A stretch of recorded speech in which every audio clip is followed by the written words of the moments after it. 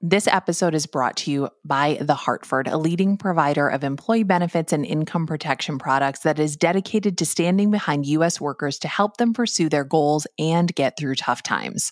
For more information about The Hartford, visit thehartford.com/employee benefits. We've also got a link in our show notes.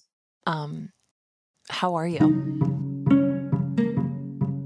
Most people answer that question with fine or good. But obviously it's not always fine, and it's usually not even that good. This is a podcast that asks people to be honest about their pain. To just be honest about how they really feel. About the hard parts of life. And guess what? It's complicated.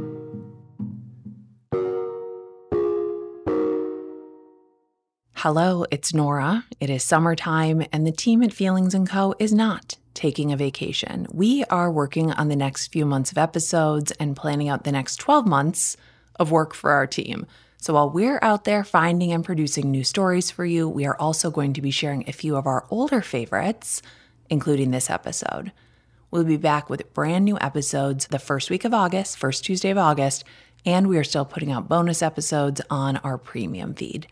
You can get the full archive of Terrible Thanks for Asking and bonus episodes anytime at ttfa.org/premium. A quick warning that this episode contains strong language.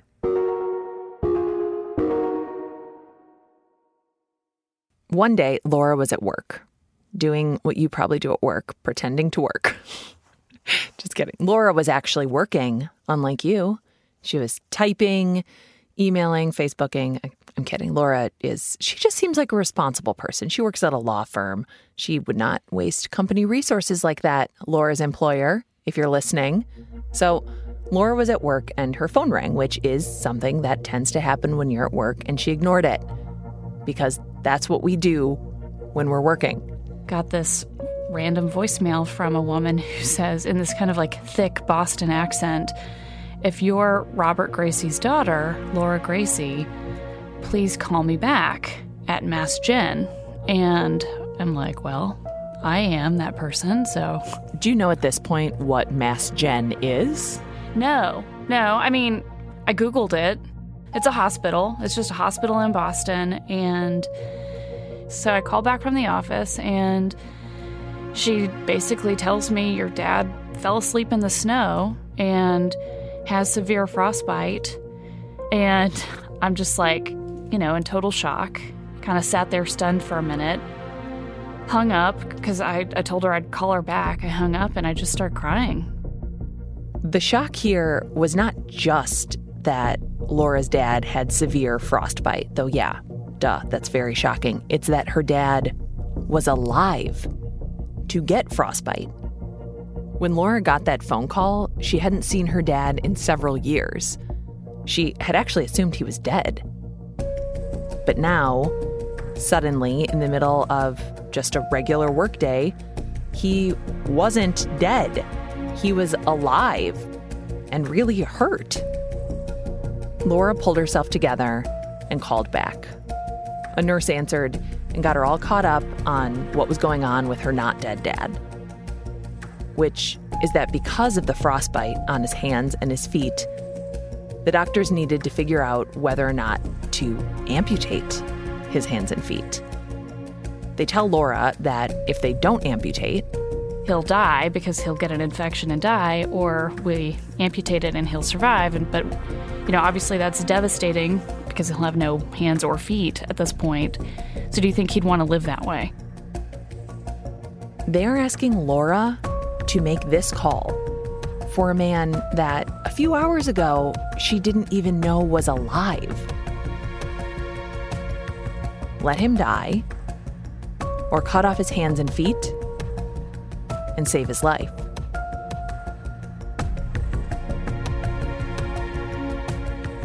This is one hell of a question, even if you're close to your dad. Even if the two of you have, by chance, happened to discuss hypotheticals exactly like this, or if your dad has a very specific healthcare directive. But Laura has no idea what her dad would want. Would she want to live without hands and feet? And I'm like, I don't know. Like, I don't even know what to do with this. It's so awful. And I started going to weird places like, how's he gonna pee? Who's gonna tie his shoes? Yeah. Oh my God, he doesn't need shoes.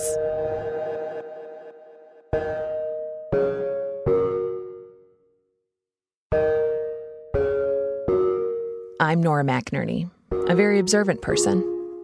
And this is terrible. Thanks for asking.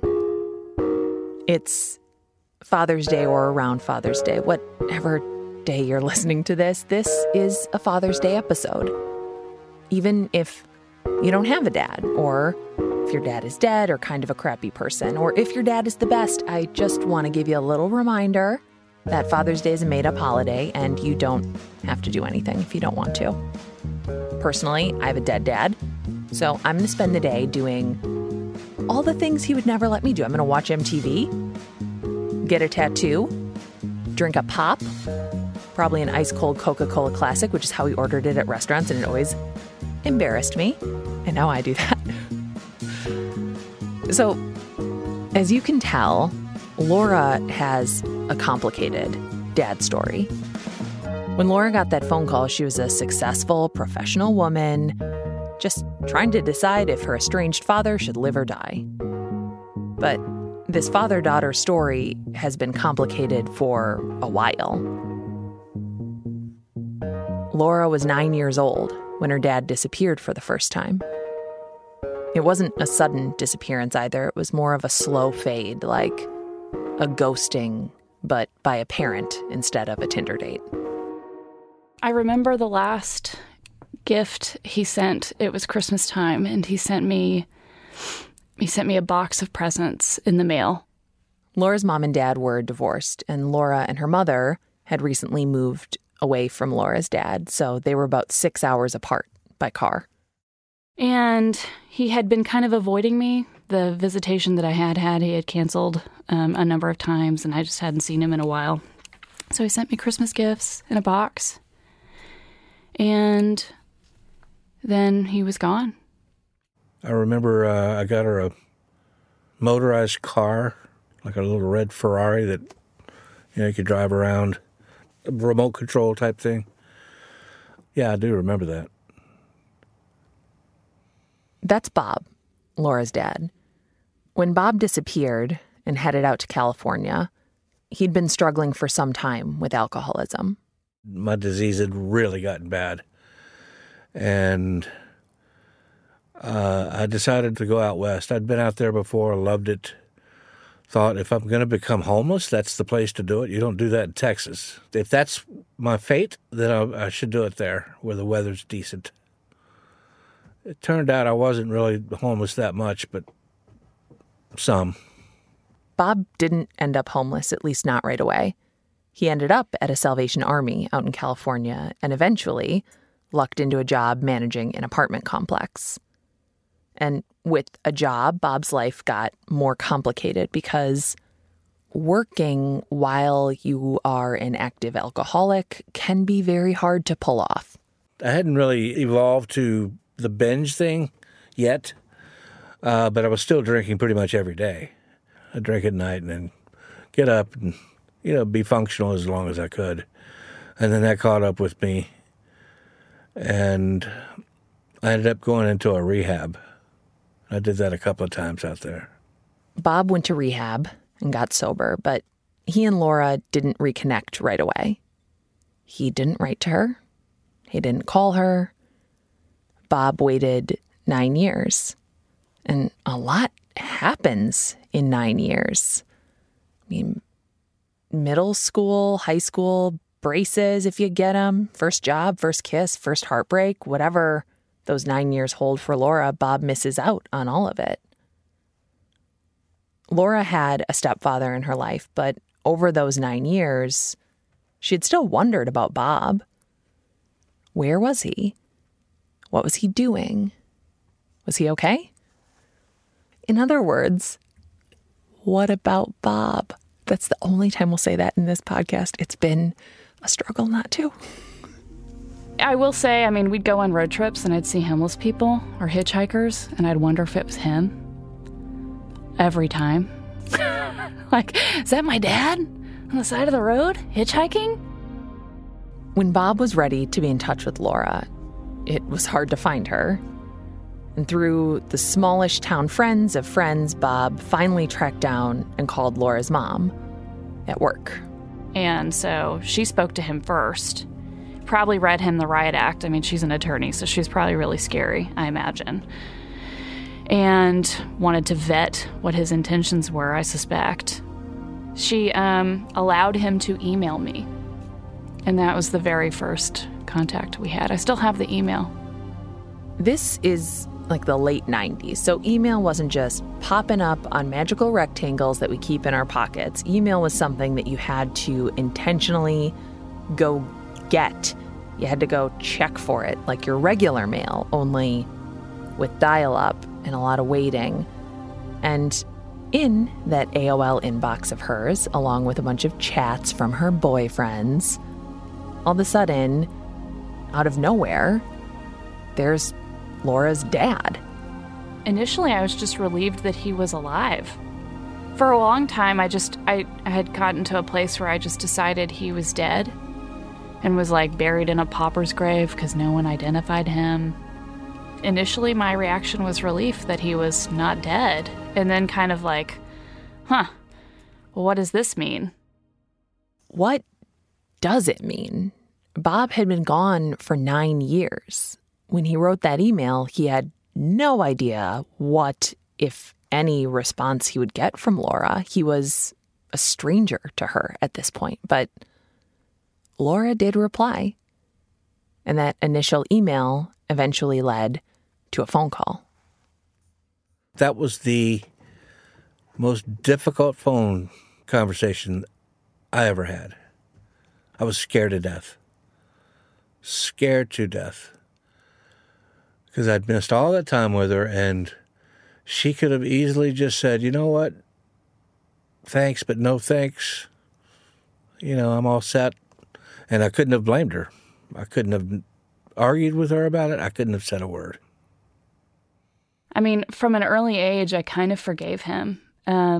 Really because I knew about his alcoholism.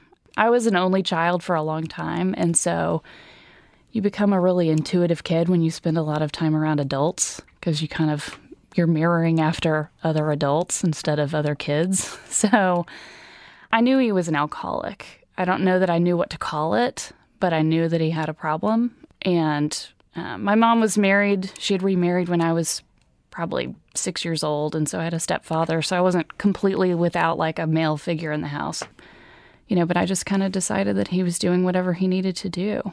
I was never really angry with him for having a disease.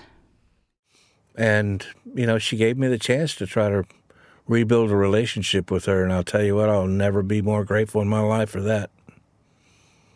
I don't know if I'd be here today if it wasn't for her. I think I can honestly tell you that.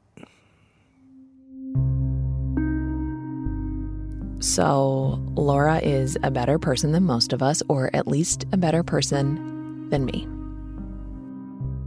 The phone call helped reestablish a sort of long-distance father-daughter relationship. Laura was starting college, and she decided to take a trip to California with a friend so that she could actually see her dad in real life.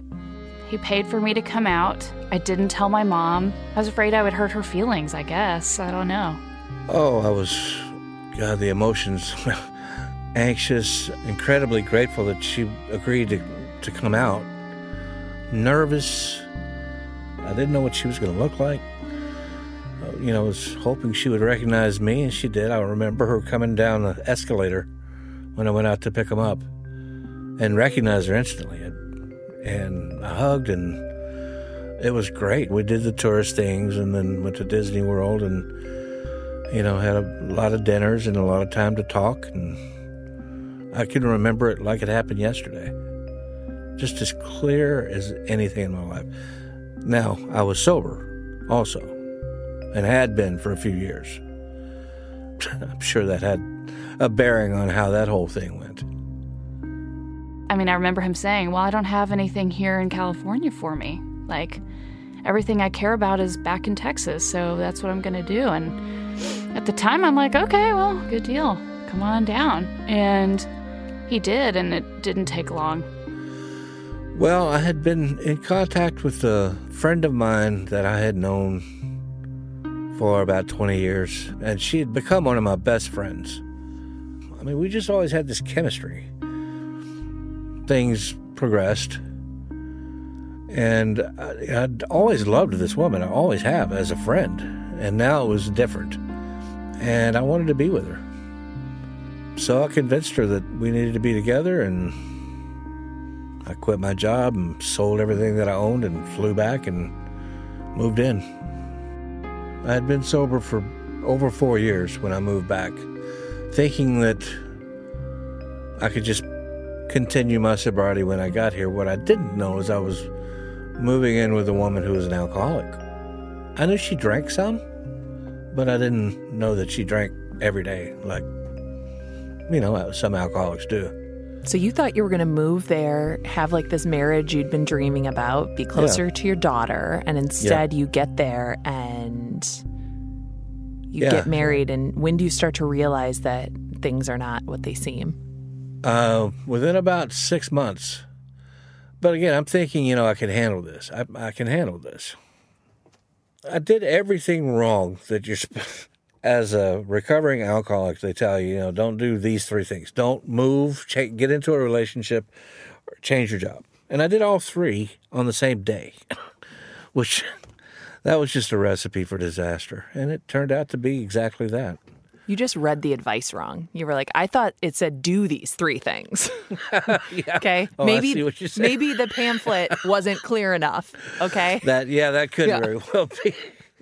Well, I ignored it either way. I was in love, and I ignored it and thought I could, handle it, on my own. And love is dumb. It's so wonderful. And blind. God. Blind. Love will ruin everything or make it better. You never know. Yeah, well, I was hoping for better. And I'd been really lonely out in California. I hadn't been in a relationship in many years out there. And I thought, oh, well, here's maybe my last chance, a real meaningful, loving relationship. So that probably blinded me, too. Bob was finally back in Texas, finally had his daughter back in his life, and finally was sober. And this is the recipe for happiness or for the opposite of that. He's the kind of alcoholic, he would say that, the smell of it would trigger him, and he would go from 0 to, 60. He couldn't just have a sip or have a drink. He would drink to being blacked out, or he would drink to being nearly blacked out. So there was no middle ground. It's not one of these, functioning alcoholics. It was just I'm going to drink this whole bottle of vodka because that sounds great, a great idea. The smell of alcohol is a trigger for Bob, and living with an active drinker in an unhappy marriage, Bob did smell alcohol quite a lot. And he told his wife that he thought he had a way to help their marriage survive. I just flat out told her, I said, if we're going to maintain this relationship, then I'm going to have to drink too. I think I can handle it. And she unbelievably said, that's fine with me. I think at that point she wanted a drinking buddy. So that's where it started. Again, a couple of drinks at night. Do you remember your first drink? Yes, absolutely. Clear as a bell. It was Dewar's Scotch.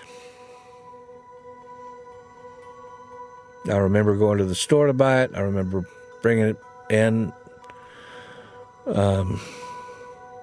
getting the glass, putting an ice cube in it. Yep, I remember it clear as bell. The first taste, the first feeling of the alcohol in my system, and remembering thinking, yeah, that's what I remember. And still thinking it's going to be okay. How did you know that things had gone bad for your dad again? The last time I saw him, he just didn't look good. And he kind of started to isolate himself. It was funny. It was like reliving my childhood in a way. I remember when I was younger and he would cancel. Or he'd make up excuses. I threw out my back. I'm like, hey, I have to do something. He always had an excuse. And so it was kind of the similar thing. So the last time I saw him, he had bought me a Christmas present. And he wanted me to come over and get it. And it was a tea kettle, which I still have, which I now don't use because after he disappeared, I was like, it's the only thing I have left from our relationship. So I just stopped using it and put it in some weird place. He gave me the gift and he had glassy eyes. He just didn't look well. And I didn't have the courage. It's kind of one of my regrets. I didn't have the courage to say what's happening. When I was 9, I didn't really know what was happening. And as an adult, I did. And I have a lot of regret for not going. Are you drinking again? Do you need help? What's going on? A couple days later, I find out he's on his way to California. And that's when he was gone again. And just like that, Bob handed his daughter a parting gift and disappeared again. I don't remember a tea kettle. No, I don't. Huh.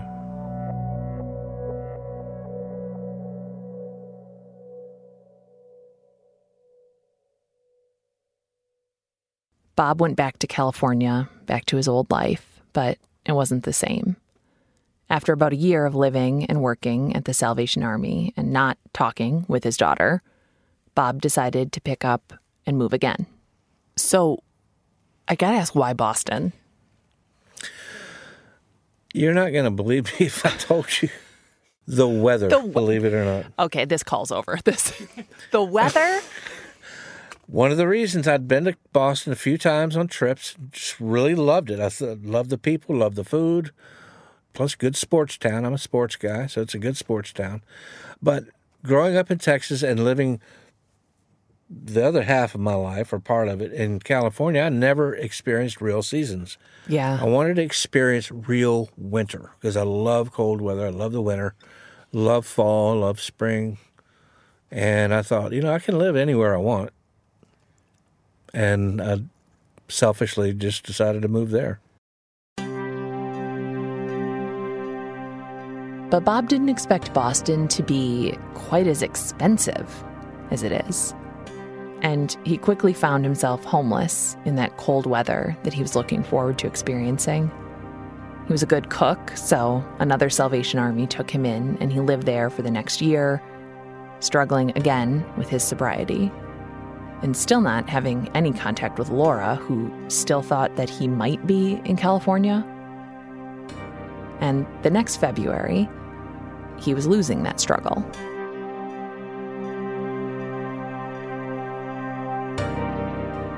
This feels like a time where we could take a break.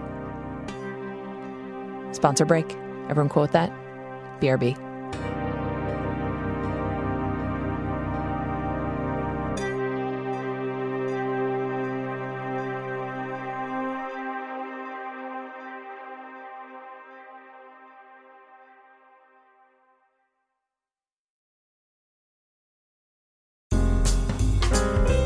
If you are looking for a podcast that is fascinating, a podcast that is somehow intriguing and comforting at the same time, the kind of show that you can listen to with your kids and it will give you all something to talk about, you're going to want to listen to Search Engine.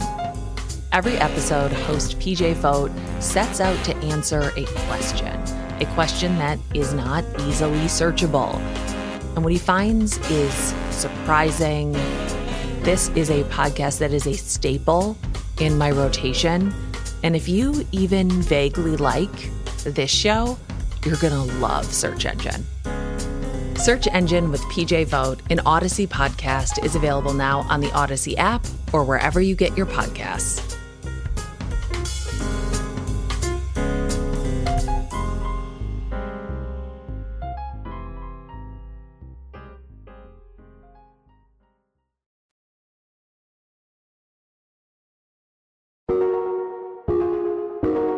Okay, so we're back. Okay, if you've ever lived somewhere cold, you know you have these sort of winter fake-out days where you wake up, you think it's kind of warm, maybe you're getting a little break from just the brutality of living in a near-Arctic tundra. Boston's like this, Minneapolis is like this. There's plenty of places where people choose to live in this, but you wake up, you think it's kind of warmish. On a day like this, Bob started drinking early in the afternoon. It was unseasonably warm for winter in Boston. At least when I started out. And then it got really cold. And I wasn't prepared for it. I didn't have gloves. I had shoes I thought were good shoes. And I passed out. I thought I passed out on a bus stop bench. That's where I remember being. And coming to and realizing I'm in serious trouble. My hands are now in two fists about the size each of grapefruits and hard as a table. And he said they clacked like ice cubes. They just clacked together. And some people were walking by, and I asked them to call 911. And they did. And this I will never forget.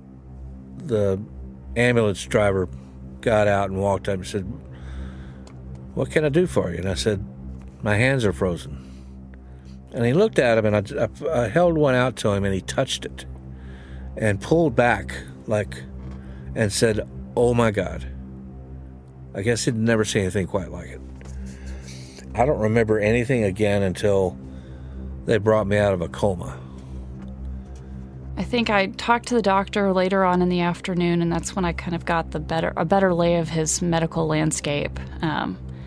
And I remember going to sleep, waking up, and having a follow-up conversation sometime the next day. At the time, I just thought, I can't make this decision for him. I had no idea, and I basically told the doctor, well, you need to wake him up and ask him because I'm not prepared to make that decision. And that's when things got real. I remember coming out of the coma. I have no idea how much time has passed, but it had been about 3 days. Evidently, when you have frostbite, the thawing out part is so painful it can kill you, so they put you in a drug-induced coma so you don't have to feel that. And I remember coming out of it and looking at my hand, and I could move it. I'm thinking, oh, wow, I've thawed out. And there was a doctor sitting in a chair at the end of the bed. And he said, "Do you know what's happened?" And I said, "Yeah, I have a vague idea. My hands got frozen." He goes, "It's more than that. Both your hands and both of your feet have been severely frostbite." And he said, "You have two choices right now. You can do nothing, and in about 3 days you'll die. Or we can amputate both hands and both feet, and you might survive."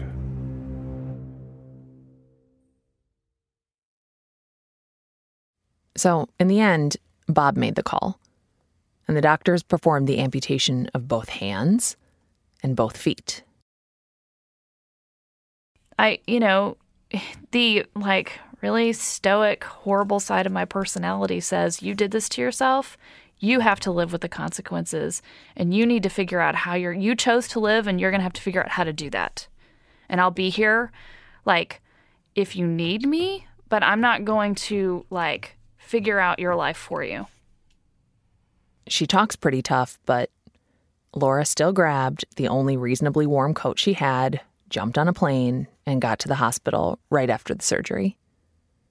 So this trip, this is the first time Laura had even seen her father since that day when he glassy-eyed handed her a tea kettle and then secretly moved to California a few years earlier. He just looked sad and kind of bloated. And my dad's he's a funny guy, and he cracks jokes. So he was immediately trying to make the situation light. He started telling me these like horrible jokes that are like, what do you call a man with no arms and legs in a swimming pool? Bob. And I'm like, okay. Like, that's funny. And your name's Bob. Holy shit. Look, they can take your hands, they can take your feet, but they cannot surgically remove your dad jokes. Remember that? I mean, it was pretty intense to see because I had to clean the stumps periodically. And I remember him describing it as being extremely painful. It's very, very painful, but Bob is moved to a nursing home where he is given amazing physical therapy that made this new life seem livable. I remember the first time I stood up on prosthetics, and literally I broke down in tears because it was not something I thought I would be able to do, stand for one thing, and then actually walk. So it was amazing. Because you were amputated right below the ankle, correct? No, just about halfway down the shin. Okay, so what do your prosthetics look like? Carbon fiber with titanium. They have, I don't know if you remember the Sprinter that had they look like sleds. Oh, yeah. But these are a lot shorter. I have a little rubber foot that goes over that, and then shoes on top of that. So if I'm wearing long pants, no one knows. Even the way I walk as normal as anybody else. Yeah. Does that kind of feel cool, like you have like a superhero secret? Kind of, because if it's cool and I'm wearing a jacket and I have my arms in my jacket pockets, no one knows anything about my disability. People that ask me, what is it like to try to do things without hands? And I tell them, okay, make two fists. When you first get up in the morning, when you first wake up, make two fists, act like they've been taped down with duct tape, and then go about your day. Imagine every single thing you would do. Brush your teeth, comb your hair, put on makeup, take a shower, get dressed, eat. All those little things. But you cannot unclench your fists.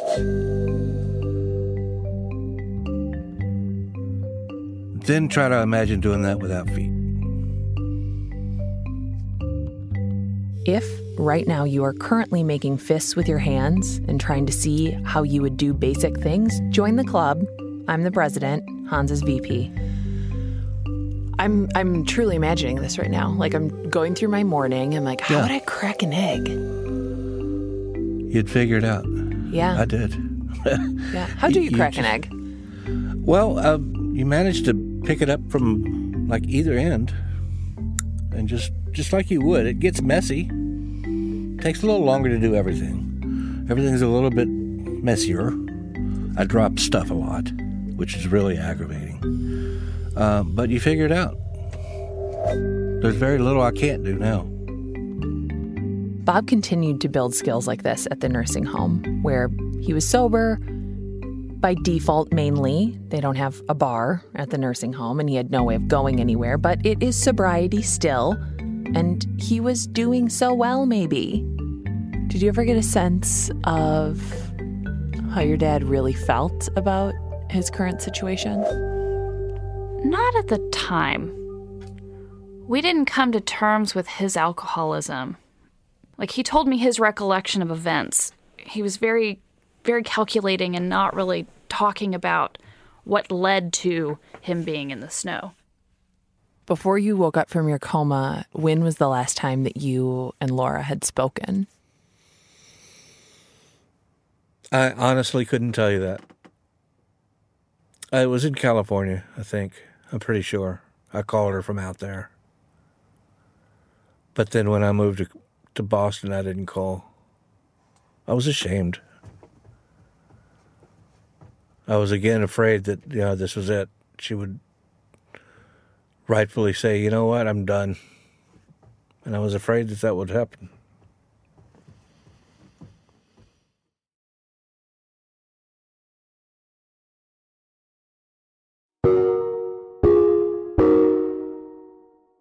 most of us know what it's like to fear that we've used up all our goodwill with the people we love, or that we've worn out our welcome or are dangerously close to doing so.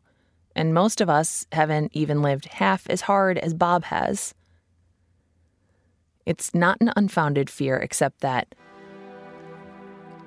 okay, I have a couple of theories about love, and one of them, at least, seems to be reinforced over and over by the stories we get here at TTFA. And that theory is this one: that none of us parents deserve the love we get from our kids. None of us. Me included. Our kids love us way more deeply than we deserve. They give us more chances than they should. Our kids see the best in us, even when the rest of the world needs to squint really hard and use a magnifying glass just to see even a smidge of good in us.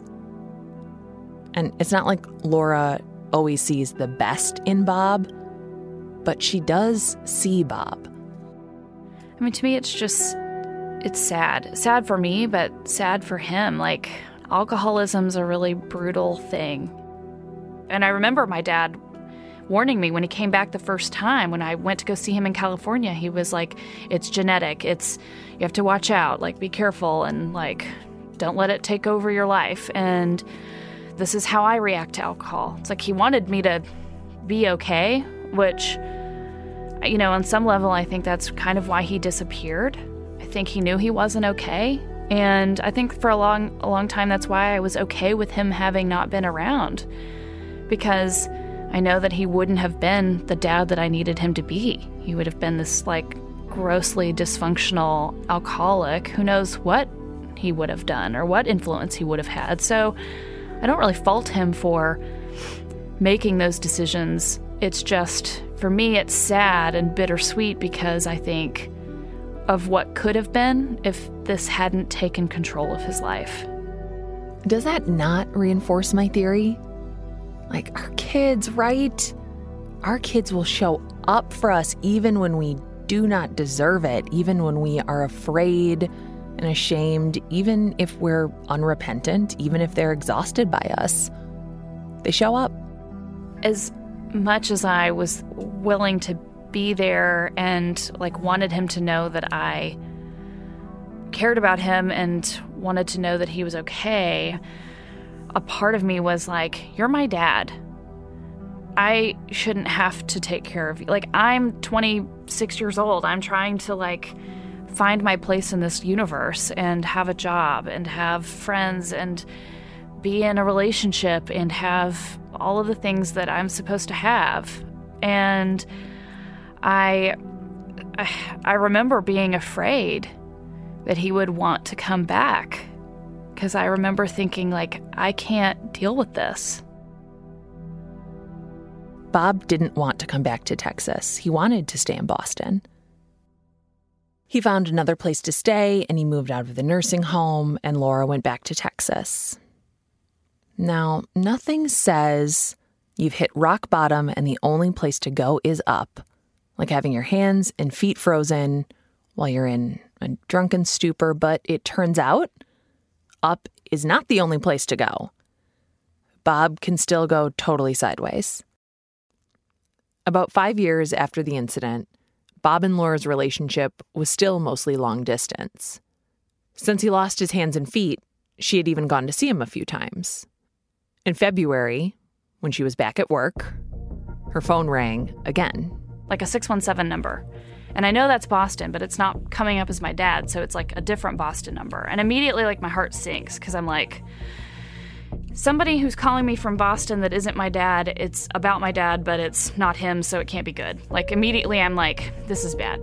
So I, like, answer the phone, and they're like, your dad's had an incident. He's at the burn unit. He was trying to light a cigarette, and he set his hair on fire. And he's got, like, second-degree burns on his scalp. And he's okay, but we just wanted to let you know because you're his, like, next of kin on the contact card.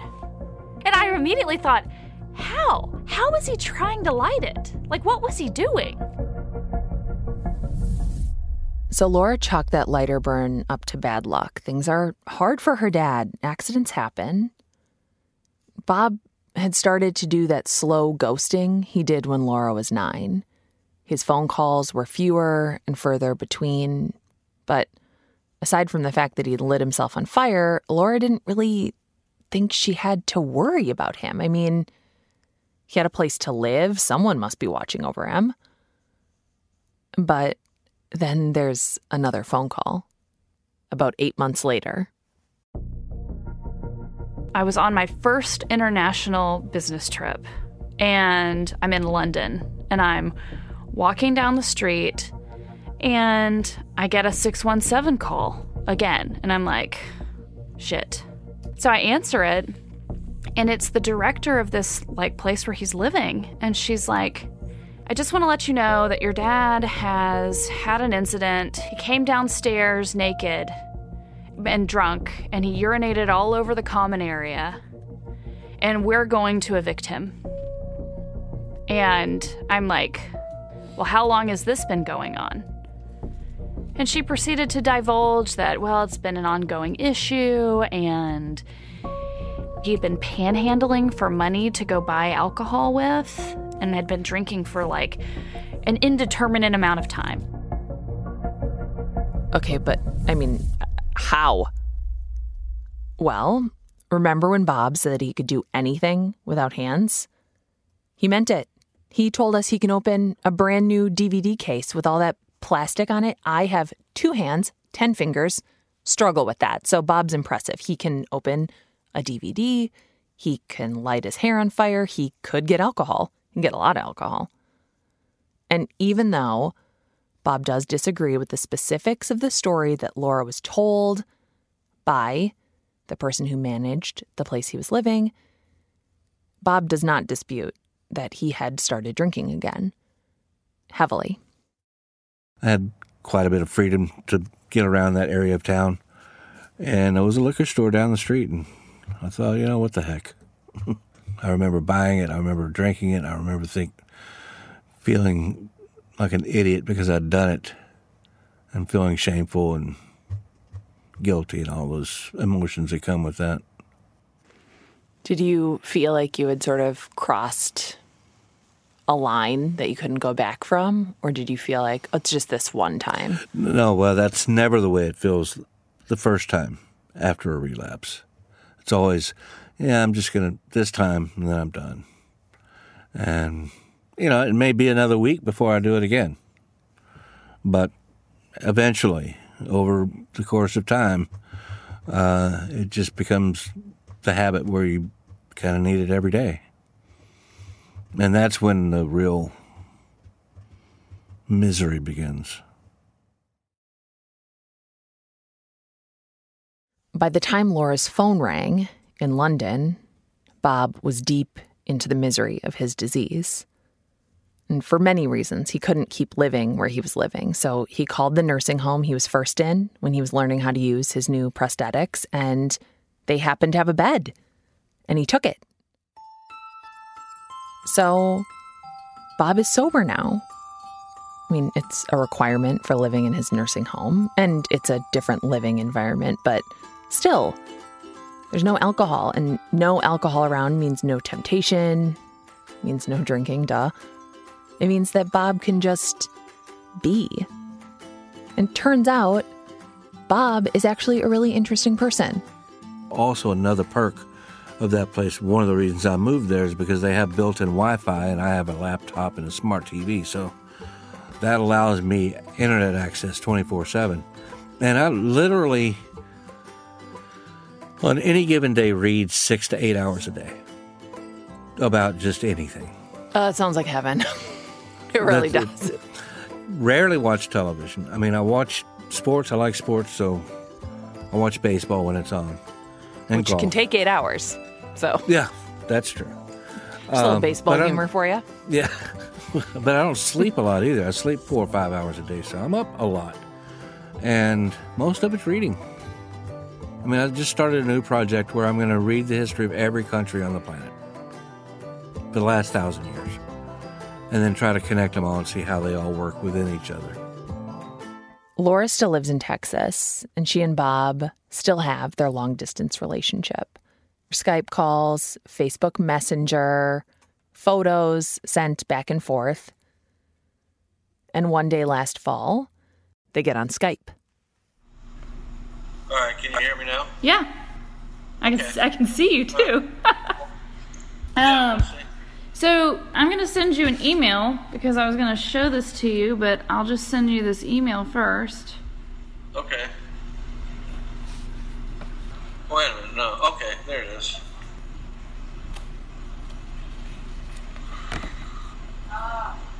Okay, is this what I think it means? What do you think it means?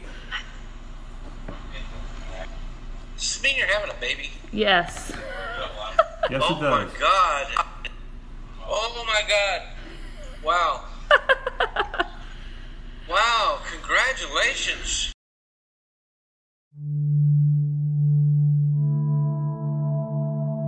You know who we also don't deserve? Our grandchildren. I don't even have any yet, but I know I don't deserve them. And that baby of Laura's is also going to love Bob unconditionally. Because babies are magical. They have this innate ability to bring to the surface all the best feelings a family can have. Like love and support and excitement, just pure anticipation. And with that, they also help to surface the less pleasant things in a family, too. Our anxieties, resentments, our worries. I mean, I worry about how often he'll see his grandchild. I struggle with, going up there. It's really hard emotionally for me to go. It's hard just to be there in general. Because of all of the things that have happened to him, when I'm there, he wants to project as much normality as he can. It's just a lot, and I worry, the times I've gone, it's been in the winter time, and it's, slippery, and I'm, constantly, I'm gonna catch him if he falls. It's, stressful. And I'm sure he's gonna, hate hearing that. But I find myself, avoiding going. And today, right now, I haven't been there in several years, and I've just been avoiding it because I was mad at him. I was not sure, I just wasn't sure how to deal with it.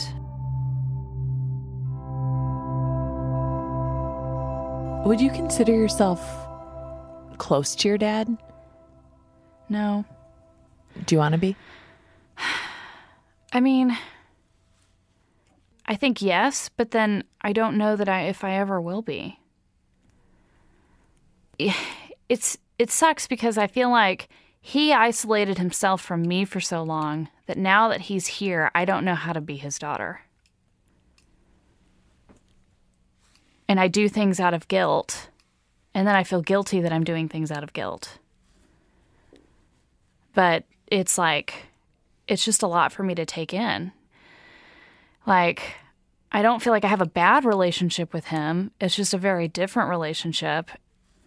I probably make it harder than it needs to be in my head, but I think it's going to take a long time for me to get to a place where I'm seeking out his company. Because he just wasn't there for so long. I got used to just pretending like he wasn't a real person.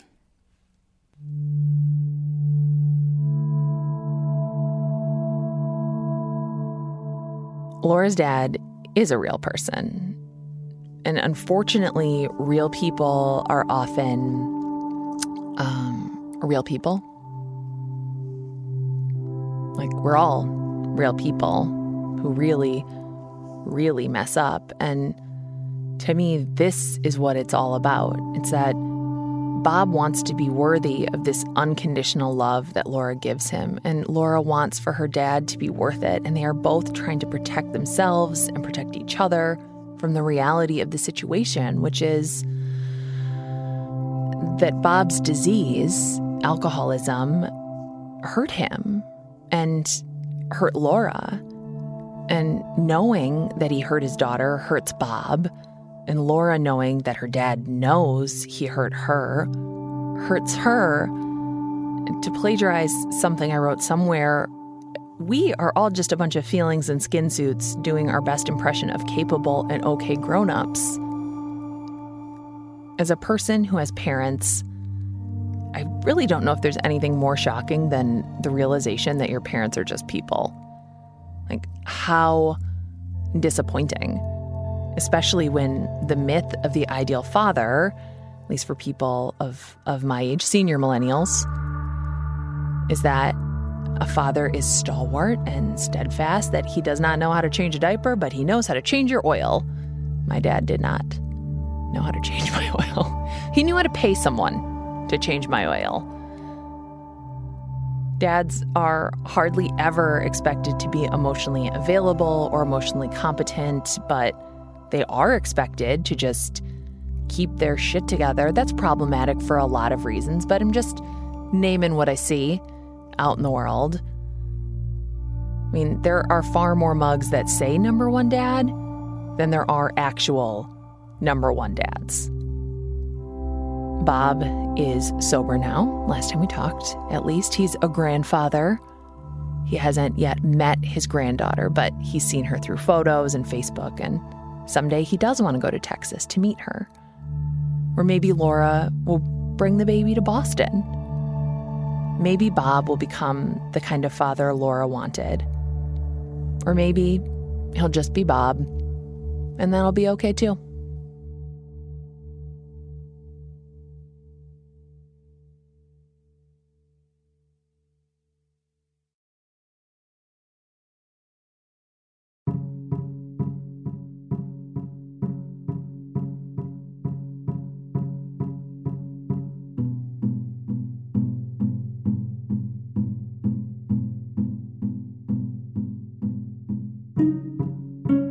I'm Nora McInerney, and this has been Terrible. Thanks for asking. You can find our show at ttfa.org. We are a production of Feelings & Co., an independent podcast production company. Our team is myself, Marcel Malakibu, Jordan Turgeon, Megan Palmer, and Claire McInerney. Our theme music is by Joffrey Lamar Wilson. Our supporting producers are Kim Morris and Bethany Nickerson. Supporting producers are listeners who support us at the highest level at TTFA Premium, our paid subscription platform. We are so grateful for all of your support. Listening to the show is, of course, supporting it. You can learn more and sign up at ttfa.org/premium. Hey everyone, this is Megan. I'm one of the producers for Terrible Thanks for Asking, and you just listened to our archival episode about Bob. If you want to hear the update episode on Laura, Bob, the whole family, that episode is called About Laura, and it is available over on TTFA Premium. Once you're subscribed, if you're already subscribed, scroll back to June 14th, 2022 in your feed, or search by the episode name About Laura. You can always get in touch with us by calling 612-568-4441 or emailing us terrible@feelingsand.co. We are working on new episodes right now, and if you have an episode idea for us, reach out, send us an email, call us, or go to ttfa.org and submit your story idea.